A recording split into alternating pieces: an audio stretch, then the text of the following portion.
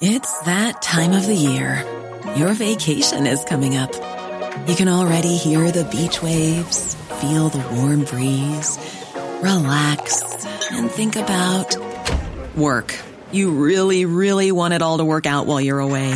Monday.com gives you and the team that peace of mind.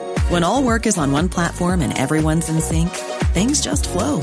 Wherever you are, tap the banner to go to Monday.com.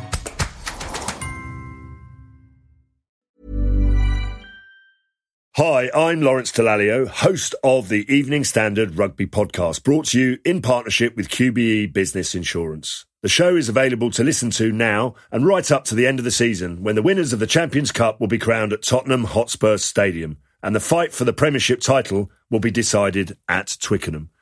QBE is one of the world's leading insurers, and they will help your business build resilience through risk management and insurance solutions. Subscribe and download now wherever you get your podcasts. Thanks for listening. ES Audio.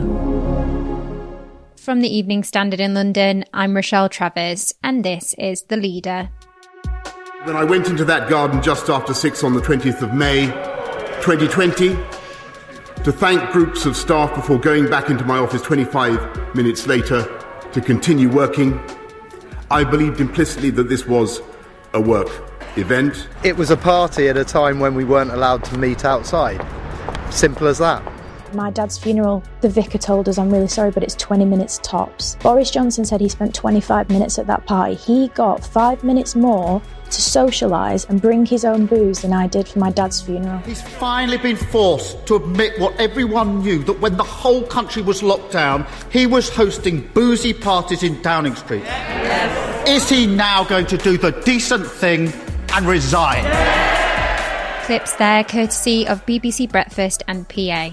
It's been a week to forget for the Prime Minister, and the British public are not happy. With allegations of even more government COVID rule breaks still coming out, and the findings of the Sue Gray investigation just around the corner, is there a way out of this for Boris Johnson? David Bond is the Evening Standard's deputy political editor. David, the PM's stuck in Downing Street. His schedule's cancelled because a family member has COVID. He's got the whole weekend to think about what he's done and what he's going to do. Do you think he's thinking his time as PM is over, or is he planning a Boris-style comeback? I should think that he'll be glad to be able to stay out of the limelight for a bit, because this has been a very uncomfortable week. It's been an uncomfortable few months for Boris Johnson. The latest revelations about parties have just put him under increasing pressure about his leadership and his authority. So to answer your question directly, will he be sort of, considering whether he should go? I doubt it. That's not his personality. He is a fighter. He is very, very competitive. He will be desperate to try and get back on track. If he can get through the next few weeks, which are going to be incredibly tough for him, then he will want to try and sort of shake up his number 10 operation, show that he's getting on the front foot and that he can turn things around before the local elections in May. But I think he is in a very, very difficult position this weekend. On top of everything else to come out in recent days, we now know that there were 2 parties held the night before Prince Philip's funeral. We all saw those photos of the Queen on her own that day, and the country was supposed to be in mourning. Is this the most damaging one of them all? I don't know if it's the most damaging of them. Well, let's backtrack a bit. So this is the latest revelations from the Daily Telegraph this time, who found out about 2 parties that were held on April the 16th, 2021. So all the parties up to this point were in 2020. This is the first time that they've tipped into 2021. And as you say, it was the night before Prince Philip's funeral, but it seems to have mainly involved number 10 staff. There's no suggestion, as far as we know at the moment, that Boris Johnson was present or even aware of it, although judging by some of the more colourful accounts, there was booming music coming from the basement. A suitcase of wine was collected from Co-op for those who were attending the party, and even a broken swing in the garden.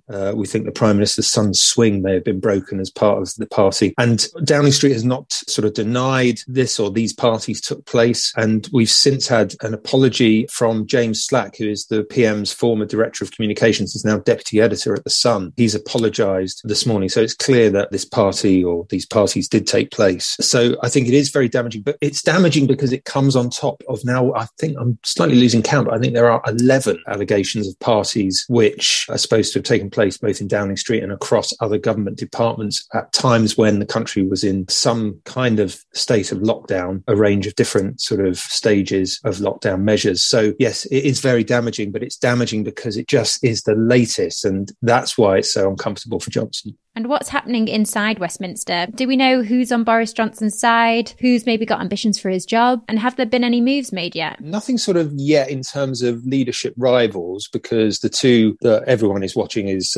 Rishi Sunak, the Chancellor, and the Foreign Secretary, Liz Truss. Liz Truss has just been giving a sort of short broadcast clip following the Brexit talks that she's been holding with EU officials over the last day or so. And she's, made it clear that she is still very supportive of the Prime Minister. Rishi Sunak on the Wednesday, so after Boris Johnson made his apology to MPs in the Commons before Prime Minister's question time, there was this delay before then cabinet members started tweeting their support for Boris Johnson and saying he was right to apologise. Rishi Sunak took until just after 8:10 on Wednesday evening to put out his tweet. Conveniently or otherwise, he was in Devon, a long arranged trip down there. So he said he, was busy with that and that he felt the PM was right to apologise, but that we should all wait for the outcome of the Grey inquiry. So he was accused of sort of lukewarm support. But, it still seems too soon for them to make a move. I think the big question is kind of what now do Tory MPs do? So we now have 5 Conservative MPs who have said that Johnson should go. Andrew Bridgen, the prominent Brexiteer, who of course was a big supporter of Boris Johnson while he was leading the charge on Brexit. He's written in the Telegraph and said on Newsnight last night that he now thinks Boris Johnson should go. What happens here is that to force a leadership challenge, Tory MPs have to write to the chair of the 1922 Backbench Committee, a sort of shop, he's the shop steward for Tory MPs in Westminster, and you have to get 54 Conservative MPs to write a letter saying they think there should be a leadership challenge before one can take place. We don't know how many letters have been submitted. Certainly some have, but whether they're anywhere near that number is very difficult to know. But clearly now, over the weekend, I think as MPs go back to their constituencies, and they get a sense from people on the ground how this is all playing out,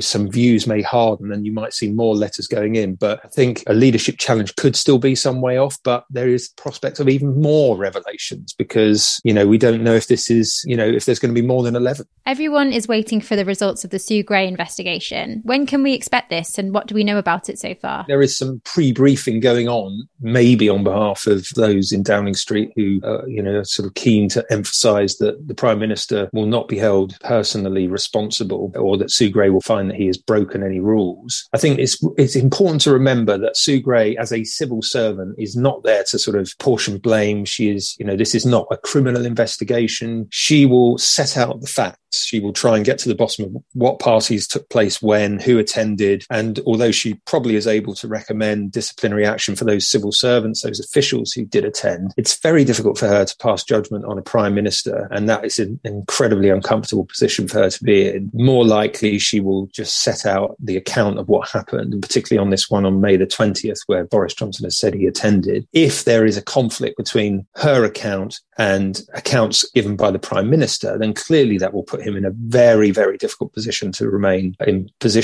post. But, there is a possibility that this will all be not a damp squib, but that it won't go as far as some people are expecting or hoping. And that will then leave the whole situation in limbo for a longer period of time. I mean, I think this is clearly going to run and run. It's not going away. And even after the Grey inquiry, it may still be some months, some weeks until Boris Johnson's position is cleared up one way or the other.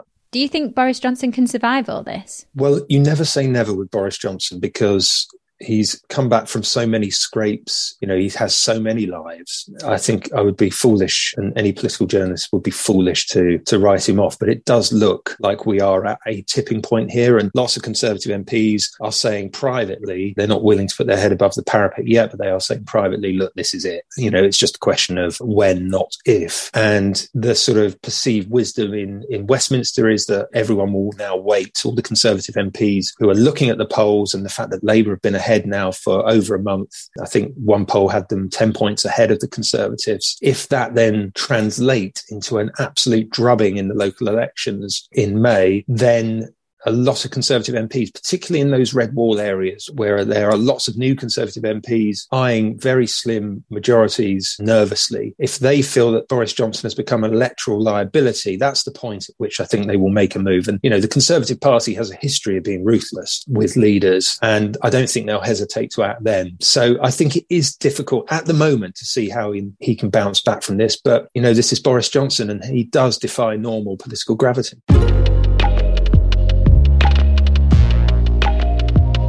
And that's it from The Leader. This podcast is back on Monday at 4 p.m.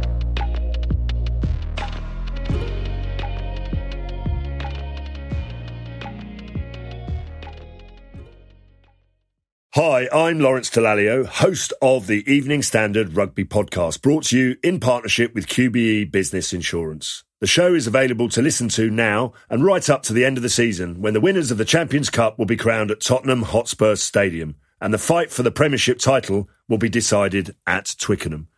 QBE is one of the world's leading insurers, and they will help your business build resilience through risk management and insurance solutions. Subscribe and download now wherever you get your podcasts. Thanks for listening. Even when we're on a budget, we still deserve nice things. Quince is a place to scoop up stunning high-end goods for 50 to 80% less than similar brands. They have buttery soft cashmere sweaters starting at $50, luxurious Italian leather bags, and so much more. Plus, Quince only works with factories that use safe, ethical, and responsible manufacturing. Get the high-end goods you'll love without the high price tag with Quince. Go to quince.com/style for free shipping and 365-day returns.